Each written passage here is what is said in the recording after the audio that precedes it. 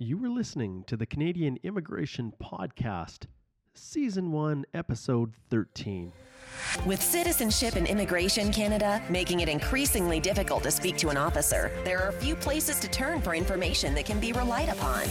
The Canadian Immigration Podcast was created to fill this void by offering the latest information on Canadian law, policy, and practice. Please welcome ex-immigration officer and Canadian immigration lawyer, Mark Holthe. As he answers a wide variety of immigration questions and shares practical tips and guidance to help you along your way.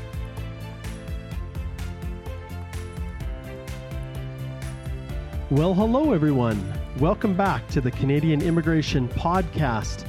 This is episode 13 of our first season. I'm your host, Mark Holthe, coming to you live this beautiful, I guess it's summer now, afternoon in Lethbridge, Alberta. I am very pleased to have an opportunity to host another episode. I really enjoy this. Over the last little while, I've kind of dabbled a little bit. I've taken my time. I've done an episode here, an episode there. I really have not quite found my voice, I guess, if you will, but I'm getting there. This podcast is something that if I could do this all day and just podcast all day and share insights and knowledge about Canadian immigration law, policy, and the crazy practice of immigration law, I'd probably like doing that even more than working on the applications themselves. And also, it's always been a little bit of a challenge here as I've experimented with audio and sound quality and all of these crazy things, basically to try and find the right sound for this podcast. So bear with me. I've got a new mic coming for my next episode, so hopefully you'll be able to hear a little bit of a difference and have even a better sound. But anyways, it's been a very positive experience, and hopefully, I'm getting some positive feedback from people, and sometimes that's all of the reward that you could ask for is to have people comment. So I welcome any feedback that you want to send me. You can reach out to me through the Canadian Immigration Podcast.com website, through my law firm website, ht-llp.com, or through Facebook or Twitter or LinkedIn or any of the other social media platforms that I tend to surf around. At any rate, episode 13 is actually going to be somewhat of a similar flavor to what I did for episode 12. In this episode, I am going to share some insights that I obtained, or really that most of the Canadian immigration lawyers that are a part of the Canadian Bar Association, these are some insights that were shared with us by the Minister of Immigration, Refugees and Citizenship Canada, John McCallum. And he came to our Canadian Bar Association's National Immigration Section that was held just recently in Vancouver on April the 7th through to the 9th of this year. And in episode 12 of the Canadian Immigration Podcast, I told you that I was going to be sharing a little bit of insight. I considered doing just a blog and writing some of the highlights, but it's more fun to talk about it. And unfortunately, I'm one of those people who doesn't mind getting in front of a mic, and so it made a whole lot more sense to me just to create a podcast out of this than to just simply blog. So let's dive right into this. The reality is there's been a lot of coverage on what the Liberals have been doing with immigration in this fine country. And the culture of immigration has been transforming considerably. When I think about the experience we had last year with Minister Alexander, our conservative immigration minister, and his reception and his speech that he gave to our national conference compared to Minister McCallum's speech and the tone of his discussion, boy, I would have to classify Minister McCallum as a rock star. He entered with applause from the other immigration lawyers. He was well received. He was at ease in front of us. He was basically comfortable in his own skin, and it totally it just contrasted so amazingly with the experience we had last year with our Conservative MP and our Conservative immigration minister, Chris Alexander. And it's quite interesting to see because, previous Minister Alexander really treated us, I got the sense that there was a little bit of contempt there and that he didn't like the manner in which we, interacted with the government. And I don't want to get into all of the ins and outs, but let's just say we're under a whole new culture. And before I get too far into this, I really have to start off this podcast with one caveat. I am 100% true and blue, card-carrying Conservative Party member. So, although we have a Liberal government, and the immigration minister is obviously from that government, I can tell you that I am 100% Conservative all the way. I hold those values dear, and I intended to continue my active involvement with the party long into the future. However, with that being said, and despite my best efforts to find fault, there was very little I could complain about with the vision that Minister McCallum put forward in that speech he gave to us lawyers. I actually really liked the guy. So with that caveat and, recognizing that I'm a top 10 list guy, I thought I would put together in this podcast a list of my top 10 highlights from Minister McCallum's speech to the CBA immigration section. Now, hopefully this list will actually have 10 highlights as opposed to episode 12. If you're listening to that episode, somehow along the way, I missed a number 4, I think, and so I just jumped from 3 to 5. But this one, I'm pretty sure, is not going to end up with 9. I think we do have 10 on the list. So let's dive right into it. Here we go. So the first thing, and this is something more for all of the Immigration Council that's listening to this podcast, lawyers, consultants. The Liberals are actually willing to listen to us representatives and obviously indirectly our clients in shaping the immigration landscape of Canada into the future. And so that was one of the messages that Minister McCallum started off his whole speech with, was that, he knows that the CBA, and I've been an active member of the Canadian Bar Association and its executive and local chapter chair here in Alberta and the Southern Alberta chapter in Calgary. I've been involved since the day I started my practice, and really even before. And when I was an articling student, and that's how I got my introduction to the CBA. But he recognized, Minister McCallum, that the CBA has worked, really hard to produce reports on the Temporary Foreign Worker Program and Express Entry and a whole host of things that really impressed the minister. He was pleased with our contributions, and he indicated that he didn't disagree with anything that we said. And so obviously he's more in line with, I guess, the general populace of immigration lawyers in the country, at least those that are part of the Canadian Bar Association. But this was a stark contrast to the previous regime. And once again, remember, I am a conservative, but holy cow, I can tell you, the previous regime basically considered their relationship and interaction with the CBA and us immigration lawyers as one of an adversarial nature versus collaborative. And I always took issue with that. It just really bothered me because it didn't have to be that way. But anyways, the first thing is that the relationship with us as immigration lawyers and consultants has definitely improved under the new regime. Okay, number 2, he provided an update on the refugee situation in Canada and explained some of the future intentions that he has for the whole refugee portfolio. He highlighted the successes of the Liberals in bringing in 25,000 refugees to Canada by the end of February 2016. Now, they promised that it was going to happen before the year's end, but I think once they dived into it and realized, wow, this is a mammoth undertaking, then it took them a little bit longer to get it done than they anticipated. But with that being said, they clearly got it done, and there was no beating around the bush. It's interesting that, in the real heat of that moment when they announced that they were going to be bringing in all these Syrian refugees, this was at the time of the Paris attacks. So the terrorist attacks in Paris and concerns about, whether letting refugees in would allow terrorists in, to sneak in at the same time.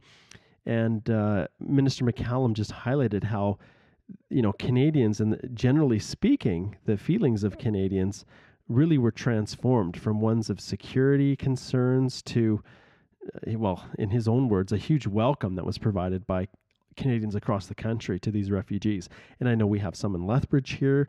Others have gone to Calgary and Vancouver and out east and the Maritimes, all over. And it's been just really a wonderful story, something that we should all be proud of.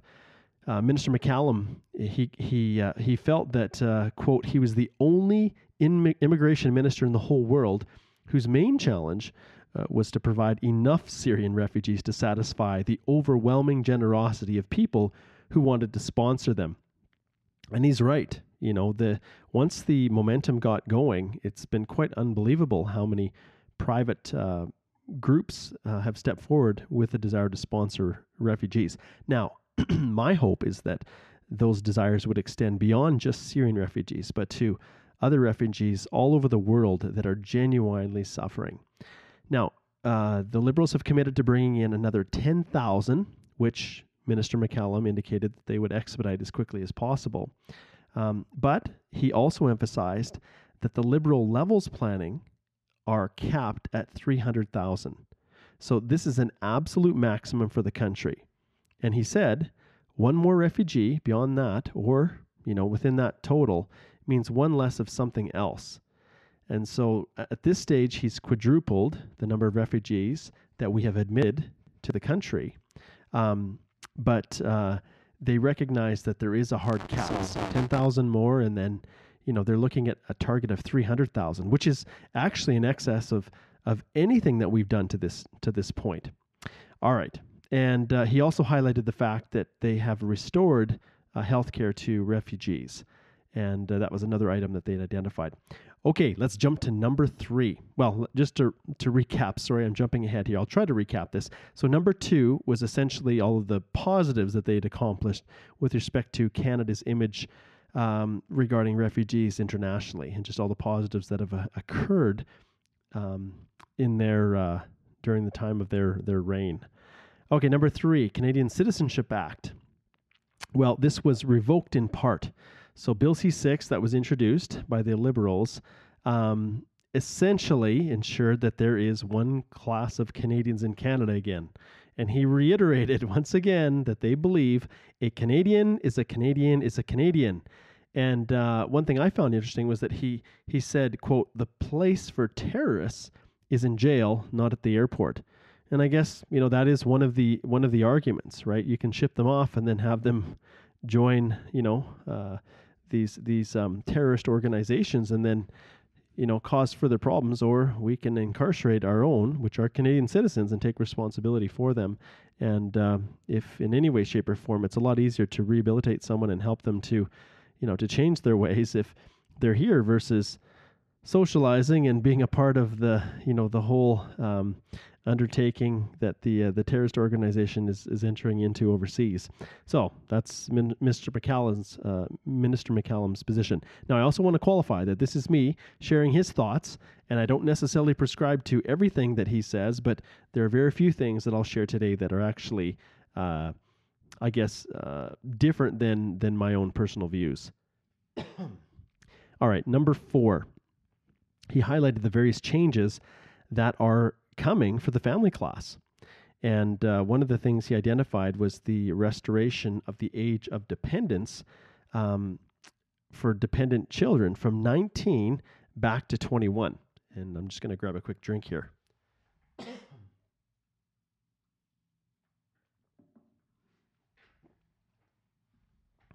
All right, I'm back. So he indicated that he signed the document to restore that age of dependence back to 22. However, the minister indicated that it was probably going to be about a year. It was going to be about a year and a half before that those changes took effect and went through the proper regulatory process. And he indicated goodness knows why going from 19 to 22 should take a year and a half. But that is just the way it is. All right, so let's jump to number 5. Actually, no, before I get to number 5, he also brought up the fact that he is going to end the 2-year conditional status on spousal applications. And really, this isn't news. This is a commitment that they had put forward within the election. And also they had identified their desire to reduce substantially the processing times of family class members. And another interesting little quote from the minister was that he said, just as he is very proud as a Canadian for refugees coming in, he's ashamed that the heavy hand of the Canadian state keeps spouses apart for 2 years. Amen to that, minister. You're 100% correct. Why in the world does it take almost 2 years or more to process a spousal sponsorship application? He indicated that this is unacceptable, and I agree with him. This is not something that can be fixed like flicking a switch with Bill C-6, so that's the Citizenship Act changes. On the other hand, he said on this one it takes longer. So he's right, but it's great to hear that they're going to address those things. And he said, obviously, that the solution to addressing these processing times, one is to increase the maximum number of immigrants we take in each year. So one of the realities is processing times are what they are because the government only has room to process so many in a year. And so it doesn't matter how many officers they have available to work on the applications. That's not always the issue. The issue is the levels planning, and they can only process up to a certain level. So that is something to take into consideration. And he said that one of the solutions is to increase this 300,000 to a higher number in future levels planning, so that they can bring in more immigrants and more spouses, which will then allow them to get the processing times down faster because they'll be able to adjudicate more applications in a given year. In order to accomplish this, he said that there's really 2 things. One, more money, and that makes sense. You need more officers and more resources to process the applications. But more importantly, he said, is that the government is focused on doing things more efficiently. And that with the experience they had bringing in all of those refugees, those Syrian refugees from Lebanon and Jordan and other countries, they learned how to do things faster. But while at the same time, and he emphasized this, not compromising security and health and those kinds of things. And so he emphasized that the government is trying to get away from processing things in a sequential fashion, first A, then B, then C, to a more concurrent processing of A, B, C together. And so he said that they must transfer the experience that they had in bringing refugees and their families into Canada into the family class. And really, you think about it, there's not really much to assess in terms of family applications other than, is the relationship genuine? Are they truly a genuine spouse or a dependent child? And if not, it's the security and background checks that really there shouldn't be too much delay. So he indicated that he told his department to, quote, get to work. But he also confirmed that that's exactly what they're doing. So that's positive news for spouses. And he indicates that more positive news will be coming in the following weeks, which for politicians could mean months or longer. But anyways, another positive. All right, so we've covered refugees, we've covered family class applications. Now, what do the Liberals have in store for economic class applications? And I think you all know where I'm going with this one. It's interesting to note that right off the bat, Minister McCallum said he hates the term economic immigrants. And this is just, the reason I say this, or the reason I quote this, is because Minister McCallum said that all immigrants contribute economically to the country. And when you say economic immigrant, it just implies that somehow they, provide a greater contribution and that the others don't. And he said in 2016, there's many family class applications and applicants that come in and, whether they're spouses, whether they're parents, grandparents, that do make a contribution. And he identified that parents and grandparents actually enable the father and the mother to go out and work. They're able to care for the children. And so indirectly, they are actually contributing. and they're not just a simple drain. And so that is one clear shift away from the policy and the culture of the Conservative government versus the Liberals. The Liberals see not only economic immigrants as being able to contribute, but all other immigrants, whether they come through the family class or whether they come in as refugees, they don't see them as liabilities. And he emphasized as well that refugees come, they work, they contribute, and they do this quickly. Maybe it's not immediately because it takes time for them to get established, in some cases to learn the language, but really in the medium run, he said, they're right on the pavement, working, contributing, and helping to move our economy forward. So he said and emphasized, let's not use the word economic immigrants, because all immigrants contribute to the country to one degree or another. So I thought that was pretty cool, and definitely not something that we heard our previous regime state. And there goes my caveat again. I'm conservative. I just did not agree with the direction that some of the leadership of the Conservatives were going with respect to immigration. Now, without slagging them too much, Minister Kenney and Minister Alexander, they made a lot of really important changes to the programs to just improve on a department that had not seen any real significant changes for years and years. But for all of those significant transformations that the Conservatives made to immigration in Canada, and let's be fair here, I don't think there was one immigration program category that was not changed under the leadership of the Conservative Party. Well, as soon as the Liberals got in, they immediately started unraveling any of those changes or policies that went counter to their feelings in terms of how they saw the immigration program leading the way in our fine country here. So Minister McCallum then jumped to something that's near and dear to my heart, and that is the express entry regime. And of course, this was awesome for me because I was one of the lawyers who presented at our national conference on express entry. And so this is something, like I said, that's near and dear to my heart, something that I love to help people with and speak about. And I've written blogs and all of those kinds of things all on this topic. And it's really something that I'm going to focus on in the future even more. And he indicated that when they were first campaigning, they really didn't have much to go on in terms of the express entry program because it was so new. So they weren't really critical nor praising of the program because, they just didn't know enough about it. But now they're in the process of looking at ways to reform express entry. And fortunately for me, Minister McCallum indicated that they are interested and value the CBA's input. So I must admit I was very pleased to hear that. He indicated, the minister, that he had attended a meeting with various Ontario business people at one of the Ontario Chamber of Commerce meetings. And he indicated that those business people ranked the different immigration streams for achieving permanent resident status in the following order. He said that first they ranked Temporary Foreign Worker Program the best for meeting their needs, then the PNP, then last express entry. And I think we all really know why that is. It's because the LMIA process, Labor Market Impact Assessment process, just dominates the program. So if you're a worker that's fortunate enough to have an LMIA, then pretty much you're guaranteed. But the reality is there is a vast number of workers in Canada and highly desirable candidates overseas that will never qualify through express entry because they don't have an LMIA.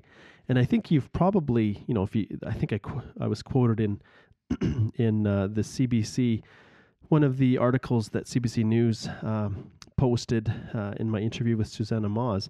I indicated that really a food service supervisor with an LMIA would rank higher under express entry than a rocket scientist who didn't, and really any occupation that didn't have an LMIA. So Minister McCallum, he indicated that he did not like this preference to the Temporary Foreign Worker Program, but instead he wanted to see this trend reverse. So in other words, he wanted to see express entry as the favored process for businesses who want to bring in immigrants to meet their labor shortages.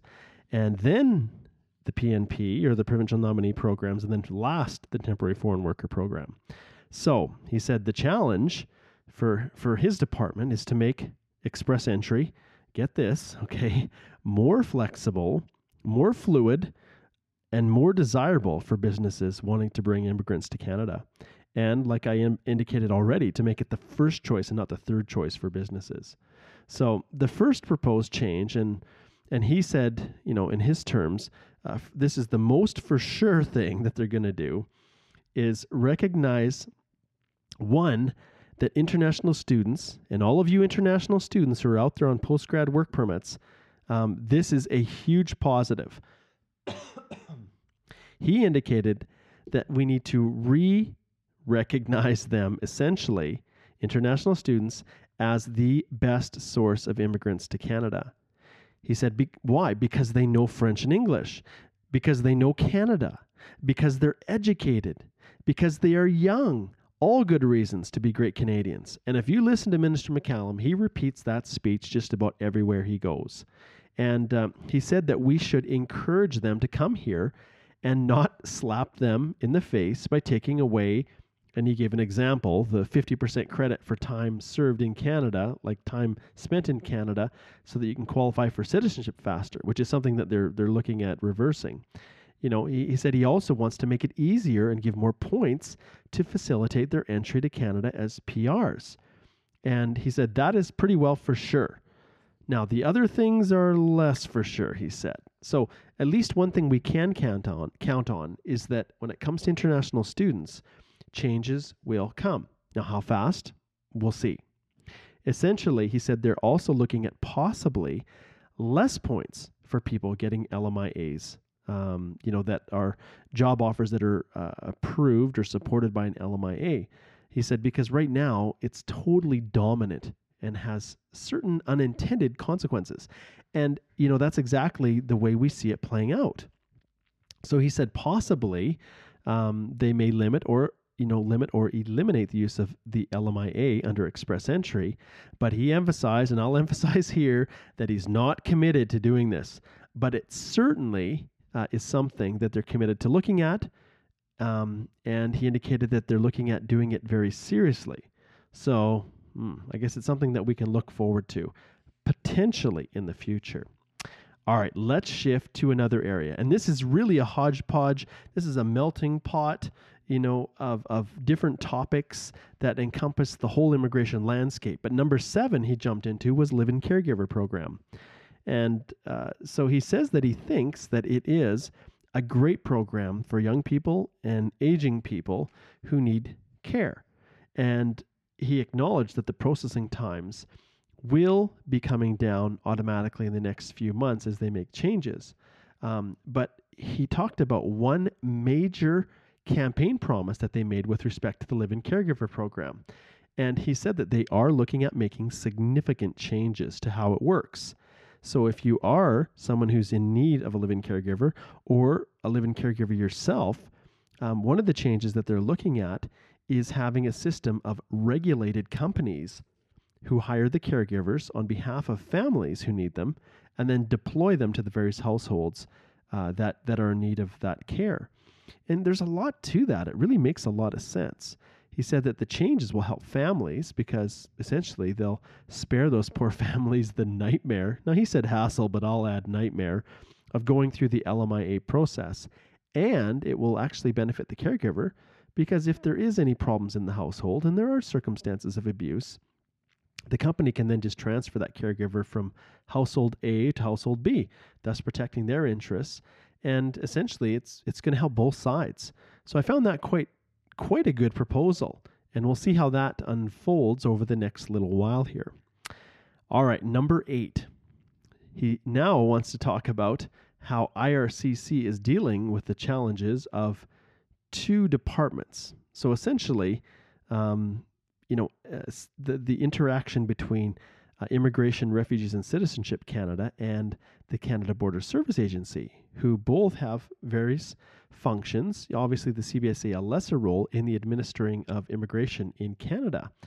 And it's interesting, the minister described, the future of immigration in Canada as being a sunny day.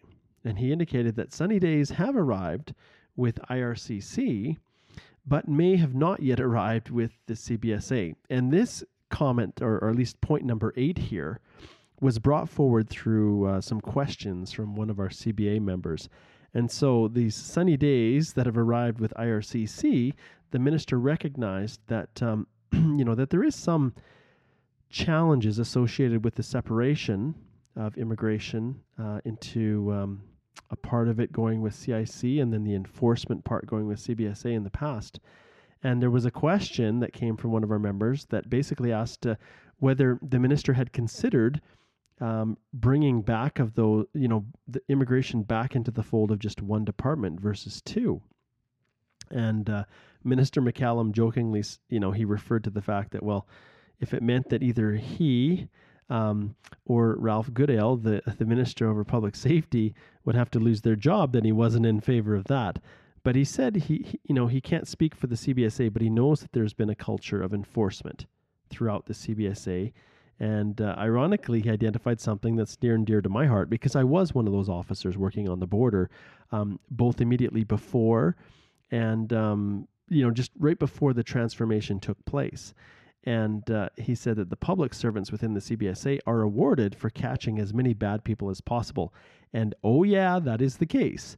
In fact, if you're fortunate, you might even get on border security and get on TV for your relentless pursuit of those terrible, DUI holding foreign nationals trying to sneak into the country, or that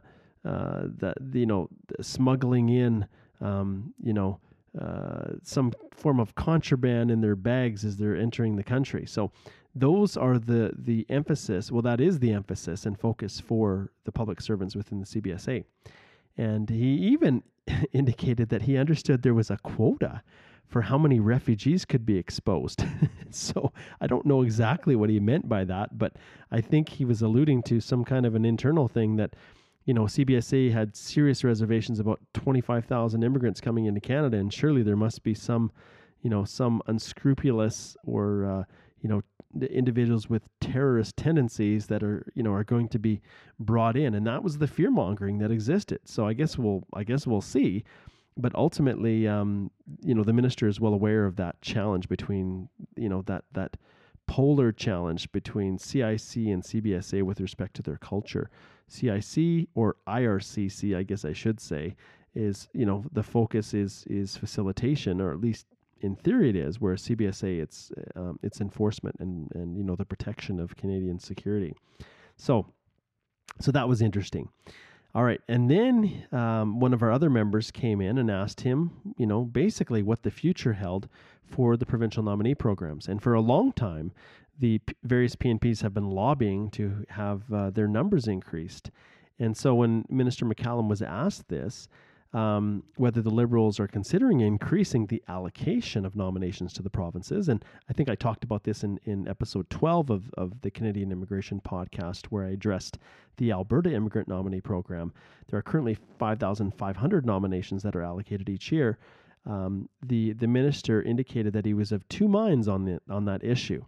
He said he's willing to do whatever is best for the country, but being a federal person, he said that he doesn't really want the role, at least the federal role of immigration, to disappear altogether. And he pointed out something that I found very interesting. He said that now there is a total of 50% of economic immigrants that come through, that immigrate through the provincial nominee programs across the country. And so he said, if that's best for Canada, then fine. But he emphasized again, and this is where it's really going to be interesting, and this is why I focus so much on express entry. I just love it. He said the big theme of his speech today was to improve express entry so it becomes the first choice for employers.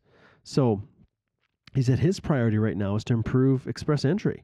He wants companies to see the federal programs, i.e. express entry, as their first choice. And what is the most, here we go again, flexible, best, accommodating choice there would be.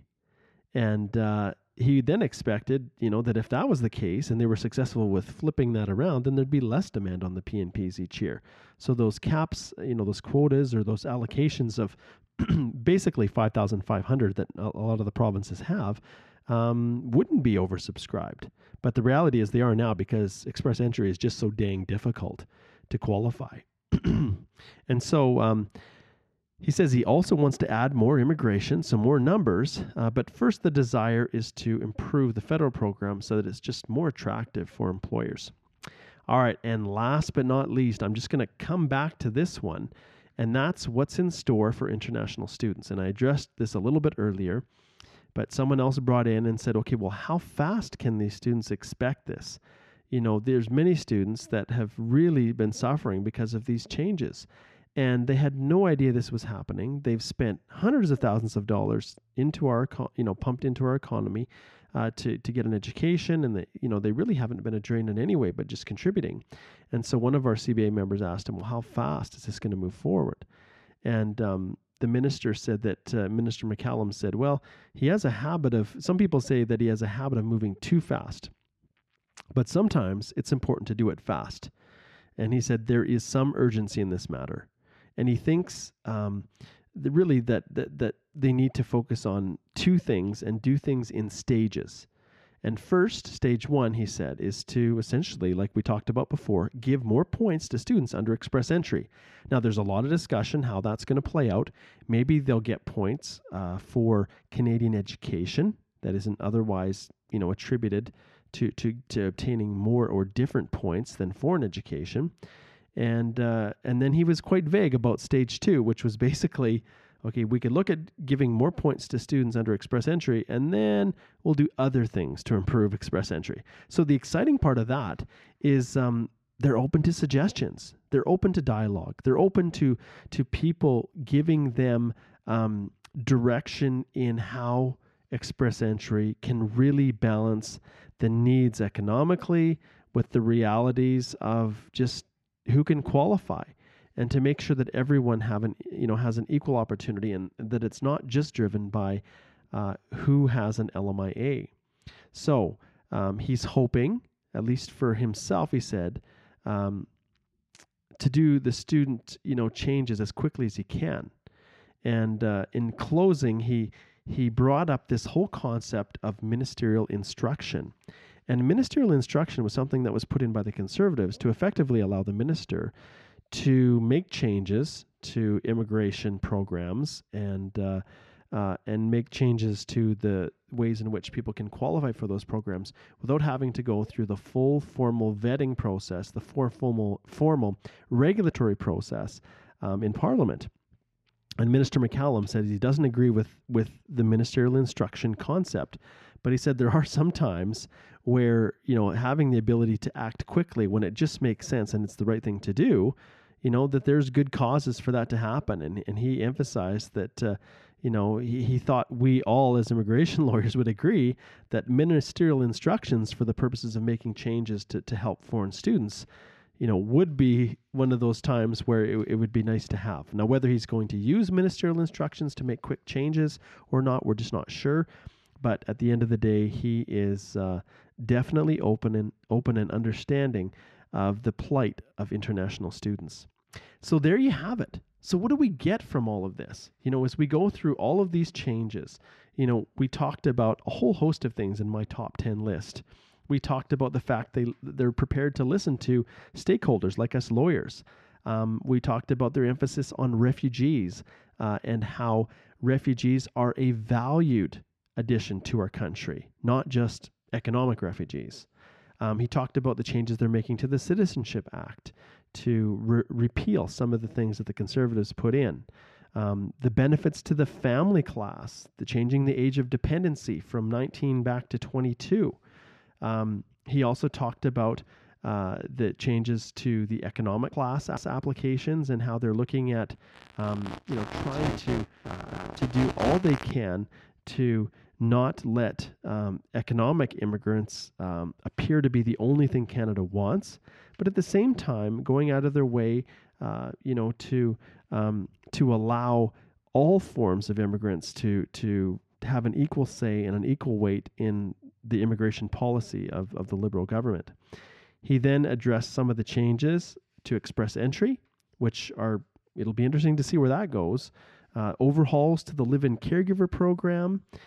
He talked about the interaction between the CBSA and CIC and working together. And then, the fact that the provincial nominee programs are likely not going to be getting more allocations anytime soon because his emphasis and focus is going to be on express entry and making it more attractive to employers.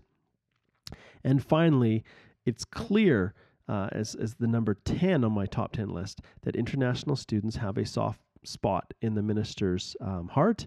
And so it shouldn't be too long before we see changes that will benefit those who are just hanging on as best they can.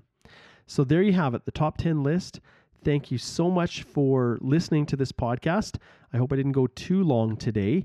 My intention is to make this a more regular podcast. I look forward to any suggestions that you have in terms of topics that we can have. I've done a few interviews.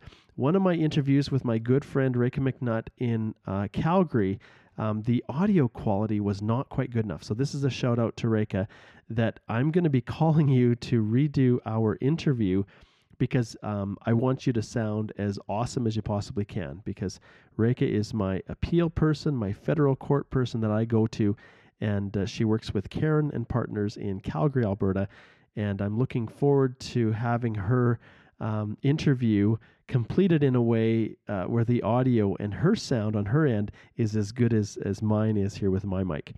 So that pretty much concludes the 13th episode of the Canadian Immigration Podcast in our first season. And I would encourage you to go to iTunes if you haven't and subscribe. If you wish to leave some positive comments, that would be awesome too, because that is most definitely the way that this podcast will gain more attention and get out to more people. And like I said, the whole purpose of creating this is to offer help to people. And so subscribe to iTunes, and then also go to the Canadian Immigration Podcast and subscribe to leave your email address with me there, and then you'll be notified of new content that's released, and everything really, all the episodes, all my blogs are all in the Canadian Immigration Podcast right now. All right, so that concludes episode 13. Thank you so much for sticking it out with me. If you have any suggestions or comments on how to, other topics that we can cover, if you have any questions, I think maybe in the next podcast I may consider even doing a Q&A with the questions that I get from some of the listeners, but we'll see where it goes from here. Thanks a lot. Take care. Thank you for listening to the Canadian Immigration Podcast, your trusted source for information on Canadian law, policy, and practice. If you would like to contribute a question for future podcasts or wish to set up a legal consultation with Mark, please visit www.ht-llp.com.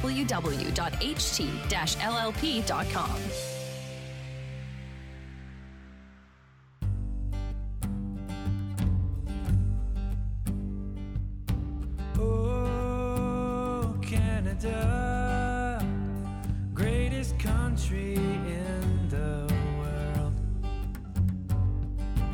We want to share the richness of your soil. This place I love, my home and native land. We welcome all, and with you we'll stand. We'll set you straight with law, policy, and practice here on the Canadian Immigration Podcast.